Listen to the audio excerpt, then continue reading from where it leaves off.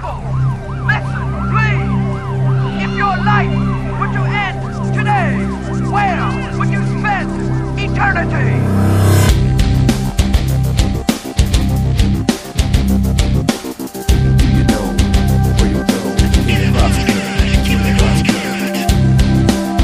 Welcome to the Cross Currents Radio Show, your spiritual speaker's corner, broadcast, and podcast. Over 2,000 years later, and Christ's question is still on the world's front page. Who do you say that I am? The destiny of every person who's ever lived ultimately rises or falls based on confessing with their mouths and believing in their hearts the right answer to this question. In this series, we're taking you in the studio and on the street with our outreach radio team to experience firsthand some of the crazy answers people give to this question. But in the end, what's truly important is not what others say about God, but what God says about Himself. That's why we also encourage you to stay tuned until the end of the show when TCC radio host and local missions pastor Corey McKenna opens God's Word to teach through vital truths we all need to know about what God says about Himself. But now, let's get this show on the road. In the studio and on the street with the Cross Current Radio Show. All right, good evening, folks. My name is Chris, and we're out here on the streets with the Cross Current Radio. And so we're a Spiritual Speakers Corner broadcast and podcast, and we're joining the rest of the world about this special issue of Life magazine, okay? And this is what it says on the front. Jesus, who do you say that I am? So who do you say that Jesus is? The figurehead of the Christian religion. A historical figure? So any guesses as to what others have said about Jesus? I'm sure a lot of people like him. Yeah, most people agree that he's the bee's knees. The bee's knees. Can you elaborate on that a bit? Really great guy. Believed in quality. You agree with it? Yeah, I think he has some pretty good virtues. Okay, can you name, you name some of the virtues? Is there any more that you can think of? I heard he was pretty selfless. He's pretty selfless. Would you say that's a good thing? Oh, for sure. I think Jesus, didn't he preach against usury? Basically had a big thing against bankers, and I think that's pretty cool. Okay, all right. This other guy saying we all do. Okay, all right. So ultimately, just got another question for you. What's more important? What others say about you, or what you say about yourself? I think it's a balance, but I think to pick one, you always got to go with what you think about yourself. I agree with that. Yeah. So you think that, even somebody might technically make up some story about you, and I don't know if you've had this happen to you before, but you hear about it and it's not true. How do you feel about that? I don't really care very much, personally. I don't know how Jesus would feel about it. So if someone was going around and gossiping about you, it's not a great thing, right? Yeah, I agree. It's not good. Okay, so what's more? It depends if you have a gospel that you want preached, right?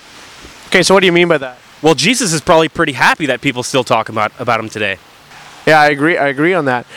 But what I'm trying to get at is what's most important is what you probably say about yourself. All right, I think you nailed that there. So there's some scripture verses about what Jesus actually said about himself, and one of them says here, in Matthew 28:18, it says, "All authority in heaven and on earth has been given to me." Also, Mark 14:61-62 says, "I am the Christ, and you will see the Son of Man seated at the right hand of power and coming with the clouds of heaven." Also, John 6:40 says, "For this is the will of my Father, that everyone who looks on the Son and believes in him should have eternal life, and I will raise him up on the last day." And then John 14:6 says, this is what Jesus said. This is what he said about himself, okay? "I am the way, the truth, and the life. No one comes to the Father except through me." So on that last one there, what do you think Jesus meant by that?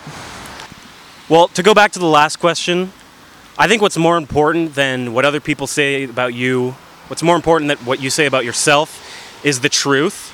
Okay. And I think that Jesus' teachings were really great, but all that Son of God stuff I think is bunk. You think that's bunk? Okay. Fair enough. What about you? Yeah, that last quote, I don't know. I don't think it has any meaning to me. Okay, interesting. So why do you think it's not true? Because you obviously alluded to the fact that truth exists because you said it's not true. So I'm assuming by that you mean that something is obviously true. What would be your standard for truth then? Well, if someone claims to be born of a virgin, that's obviously not true, for example. I mean, there's a lot that we can say about the story of Jesus that we could say for sure isn't true. Okay. So, I don't know. Okay, so that you determine something to be true because, or not true because you think a lot of things are unrealistic about what happened at the birth of Christ. Here's what I think determines truth: the scientific method. That's it. The scientific method. Oh, the scientific. Can you just elaborate on that a little bit more? Like, what do you mean by the scientific method? Okay, well, the scientific method is a way of studying the world in which you make observations and then draw conclusions based on those observations, not on what somebody said. Okay. Do you agree with him on that? I don't agree that that's the only way of determining truth. I don't know. Back to the quote that you had from the Bible there. I don't know if I could say if that's true or not. To me, it doesn't ring as a true or untrue statement. I just don't identify it with it. It doesn't have any meaning for me. I'm not going to tell someone it's not true. Okay. Okay. Yeah, it just says, "I am the way, the truth, and the life. No one comes to the Father except through me." Okay. And I'm just asking what you think Jesus meant by that. And you guys obviously don't agree that that's true. But the statement you made is truth is observed by what we see. Is that kind of what you were getting at? Well, it's a lot more than that, but essentially, sure. Yeah, testable things that you can observe, see, smell, hear, measure, and test, you know? So I'm just going to ask, how do we know that our observations are valid on that? How do we know that what we observe is true? Like, what are we using to determine whether or not our observation is true? Well, that's a pretty old philosophical question, and there's no answer to it. Everything that you see could be fake. Everything that you see could be in somebody else's imagination. You could just be part of a book or something. I don't know. God only knows. Sorry, I shouldn't have said God only knows because that may be a bit confusing. It is confusing, man, but go on. But, okay, to determine the truth, certainly you're not just going to take someone at their word, especially if they're saying something as important as, "I'm the Son of God." You just made a point, though, there. When you accidentally said God only knows. Like, I agree that it's almost impossible to really determine, like, the bottom line of what's true and what's not true. You make a really good point. It's up for everyone to decide what their bottom line is, what their baseline is. For example, if you say that everything that you perhaps observe could be fake, well, the argument goes both ways. Everything that you read in the Bible is comes into your brain through your senses. So if you make the argument that how can we trust our senses and what we observe to be true, well, you've just deflated your own argument if your argument is to say that Jesus is, in fact, the Son of God. Hi, this is Corey McKenna, your host here on TCC Radio, and I don't typically interrupt a street conversation with studio commentary, but because there's a lot going on in this interview, I felt it best to take 5 and give you a bit of a biblical play-by-play of what's happening here. In the big picture, Jesus has called every one of his followers to be his witness. And here at the Cross Current, we teach the simple math of being a biblical witness for Christ as this: biblical evangelism, that's advancing the gospel, plus biblical apologetics, that's defending the gospel, equals biblical witness. Our goal as a local missions ministry and outreach broadcast is to equip you by example, Christian, to advance and defend your hope in Christ and the gospel. And we'll be walking and talking details of defending our faith in another series. But for those of you listening to Chris's conversation here and now, let me give you a bit of basic training in defending your hope in Christ and his gospel. After we honor Christ the Lord as holy in our hearts by fully submitting to his lordship, here are 2 simple scriptural points for answering a skeptic or naysayer, and these are the very points Chris is trying to communicate in this gospel conversation. Here's point number 1.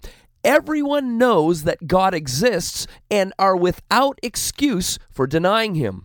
Romans 1:18-21, Psalm 14:1, and many other verses confirm that all people, in all times, in all places, know that God exists. And he even calls people fools for denying him. Now, the word fool here does not mean stupid, not at all. God calls those who deny his existence fools because they're actually immoral and hostile to his will. The Bible says that because of God's creation, everyone knows that God exists. And because of their God-given conscience, everyone also knows that they've sinned against God and are accountable to God.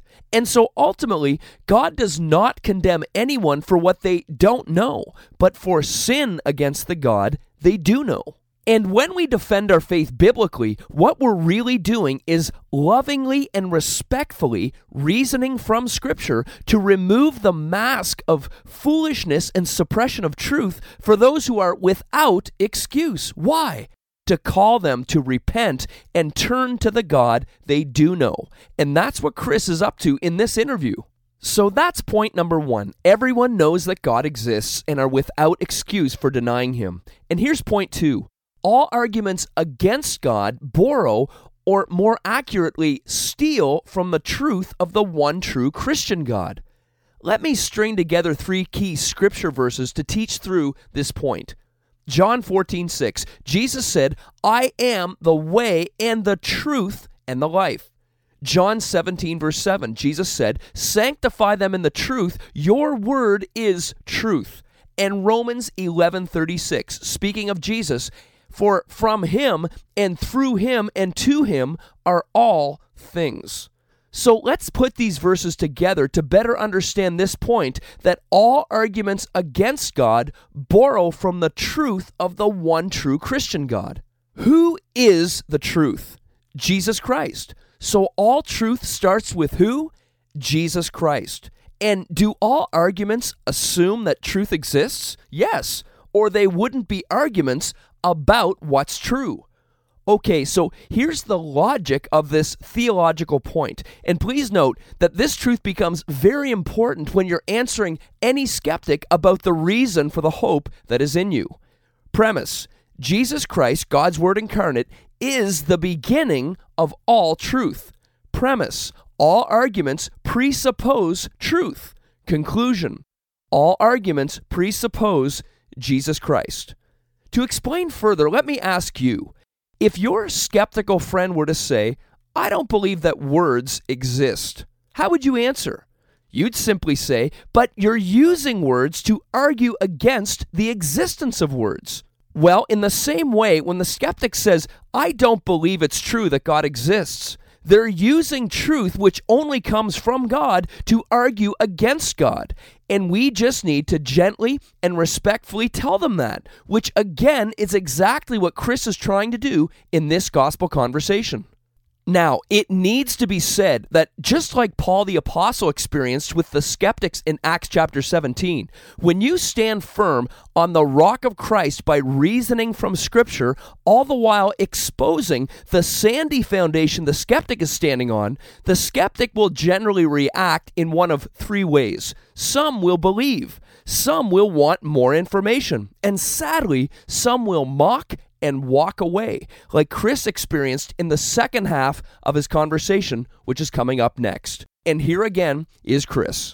Here's the thing. I want you to see the foundation that you and I are standing on is the foundation. We know that things are true. We know if someone tells us a lie, it's wrong. Like, we have morals. We know those things, right? Let's say I told you guys, I don't believe in words. What would you tell me? You just contradicted yourself. Okay. I don't know. I'd say that sounds really weird. I don't. Okay. Now, imagine how it would sound for you to tell me that God doesn't exist, even though the proof of God is that without him you couldn't even make sense of your question. But the Bible even says that everyone knows there's a God. It'd be like me telling you I don't believe in words. You tell me I'm crazy because I just contradicted myself. I'm using words to say that I don't believe in words. But the fact is, we're all using God to argue against him when we say that, "Oh, I don't believe in God." Now, let's say I told you I don't believe in gravity. I just want you to think through this. Does that make the effects of gravity non-existent on me? No, but I'm pretty sure you're committing a logical fallacy somewhere here. I'd love for you to point it out to me. I can't exactly. I'm not a debate specialist or anything like that. I just don't think that all knowledge comes from the fact that God gives us knowledge or something. Okay, could there be a possibility? That's what the Bible says, that Romans 3 says we've all sinned against the holy God.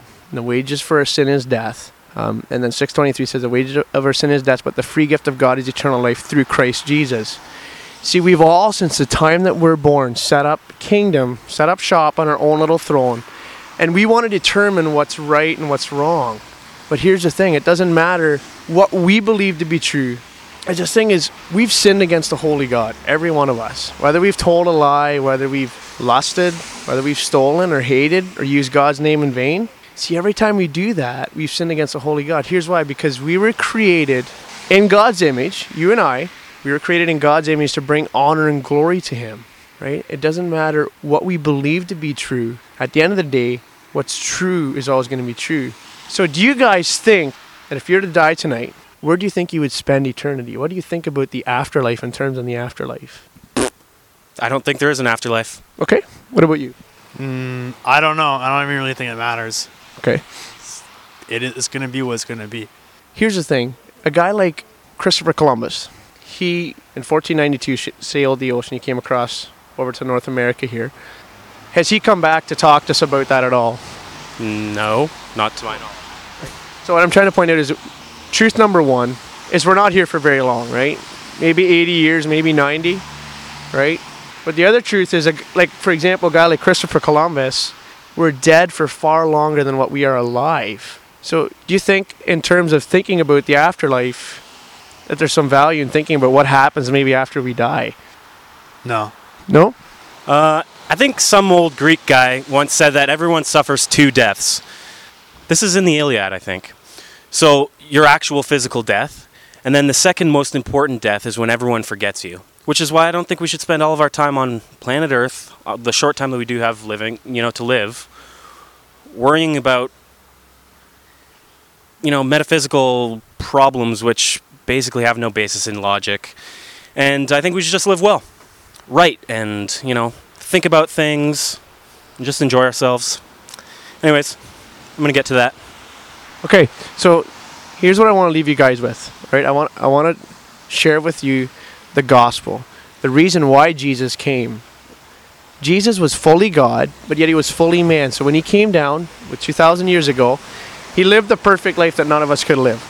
All right, so he never lied, he never lusted, never stole, never hated. Wouldn't he have to do those things? No, but he's fully God. But he upheld the law 100%, right? He was perfect in every way. He was fully God. And so at the age of 33, he went to the cross, all right? We celebrate Easter. And what happened on the cross was not just the fact that Jesus suffered at the hands of Roman soldiers. What happened on the cross was God the Father poured out his wrath on his son Jesus. So we've sinned against the holy God. Just like a good judge in a courtroom, if someone's committed murder, what's a good judge going to do? He's going to bring justice against that. Well, Jesus says if you hate somebody, you've committed murder in the heart. He says if you look at a woman with lust, you've committed adultery in the heart. I mean, we're all busted. I'm busted. You're busted. We're all busted, right? The biggest. I know, but it doesn't matter if you like it or not. If you tell, I know, but to stand here and no, you don't have to. So, all right, well, guys, can I give you something before we go here? Sure. Okay. All right, thank you. Hi, I'm Corey McKenna, president of the Cross Current. We all know that Canada needs Christ, yet how are the lost to believe in Him of whom they have never heard? That's why we're asking like-minded Christ followers in Canada, will you help here at home with the Cross Current? Thanks to ministry partners like you, we were able to raise the minimum support necessary to send me into the field full-time on July 1st. But to launch a new online training platform and release a new radio program to reach more youth and young adults for Christ, we need your support. As you pray for us, would you consider sowing into our ministry and then go to helphere.ca That's HELPHEAR.ca and give. We thank God for you and your partnership in His gospel. Personal. Let's get personal.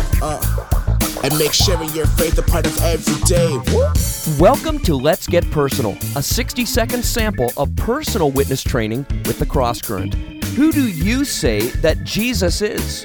This simple question Jesus asked His friends is the same question we can ask our friends to get a conversation started about Him. After your friend shares their opinion, why not open Scripture and share what God says about Himself? Because sharing God's Word is the goal of all personal witness. And that's just a glimpse of how TCC can help you and your church normalize sharing Christ in all your personal relationships. Personal.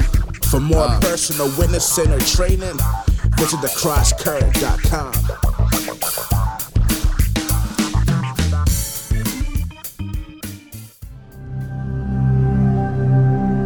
Hi, this is Ravi Zacharias, and you're listening to the Cross Current Radio Show.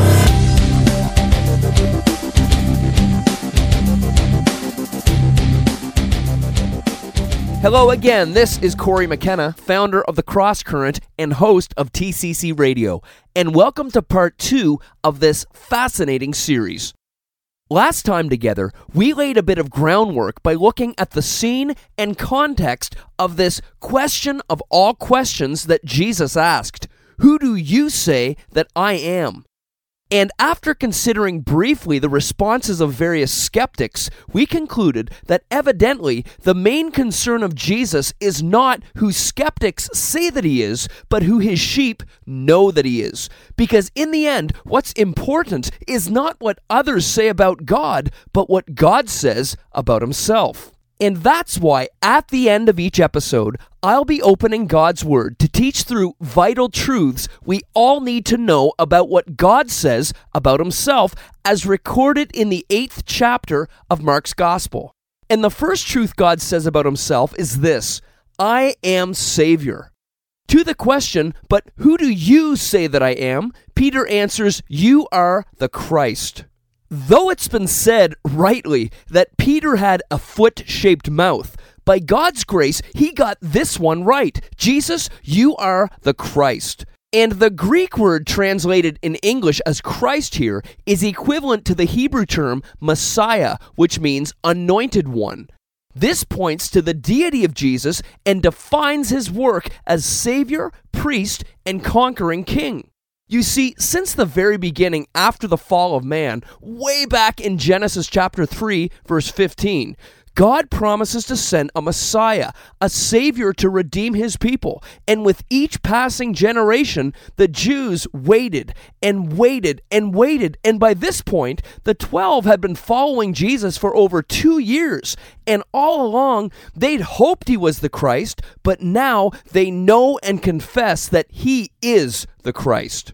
So, how did they get the right answer when the rest of the people got it wrong? Were they somehow smarter than the masses? Well, in his account of the same story, Matthew adds, "Blessed are you, Simon Bar-Jonah, for flesh and blood has not revealed this to you, but my Father who is in heaven."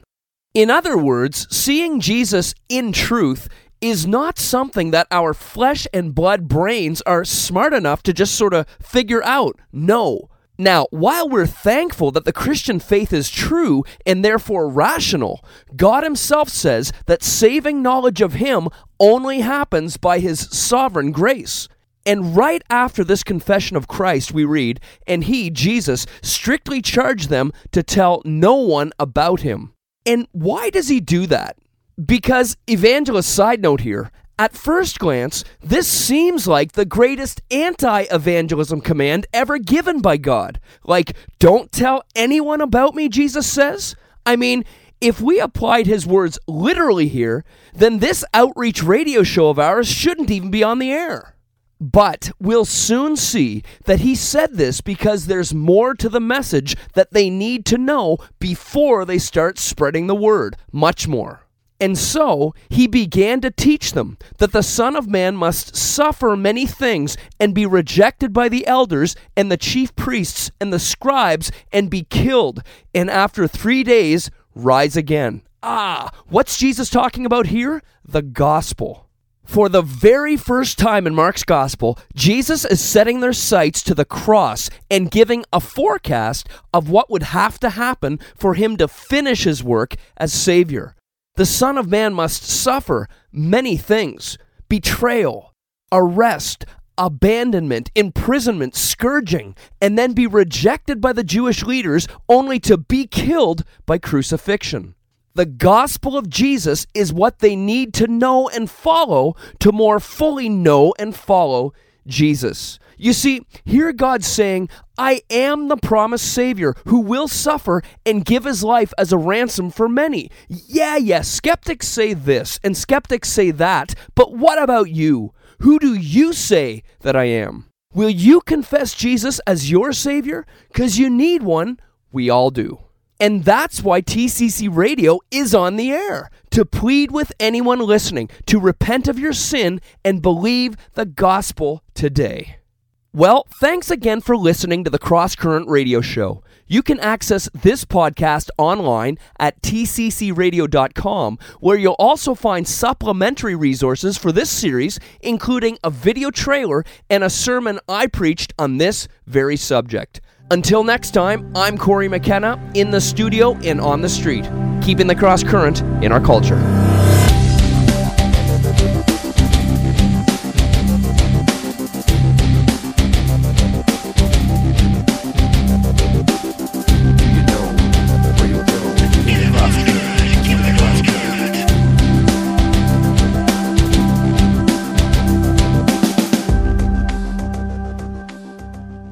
Hi, I'm Corey McKenna, president of the Cross Current. Will you help hear HEAR at home with us? Thanks to ministry partners like you, we were able to send me into the field full-time on July 1st. But to equip more Christians online and to engage more non-Christians on air, we need your support. To pray, give, and go with us, visit helphere.ca. Hi, I'm Corey McKenna, president of the Cross Current. Will you help hear HEAR at home with us? Thanks to ministry partners like you, we were able to send me into the field full-time on July 1st. But to equip more Christians online and to engage more non-Christians on air, we need your support. To learn how to pray, give, and go with us, visit helphere.ca. That's HELPHEAR.ca. We thank God for you and your partnership in His gospel.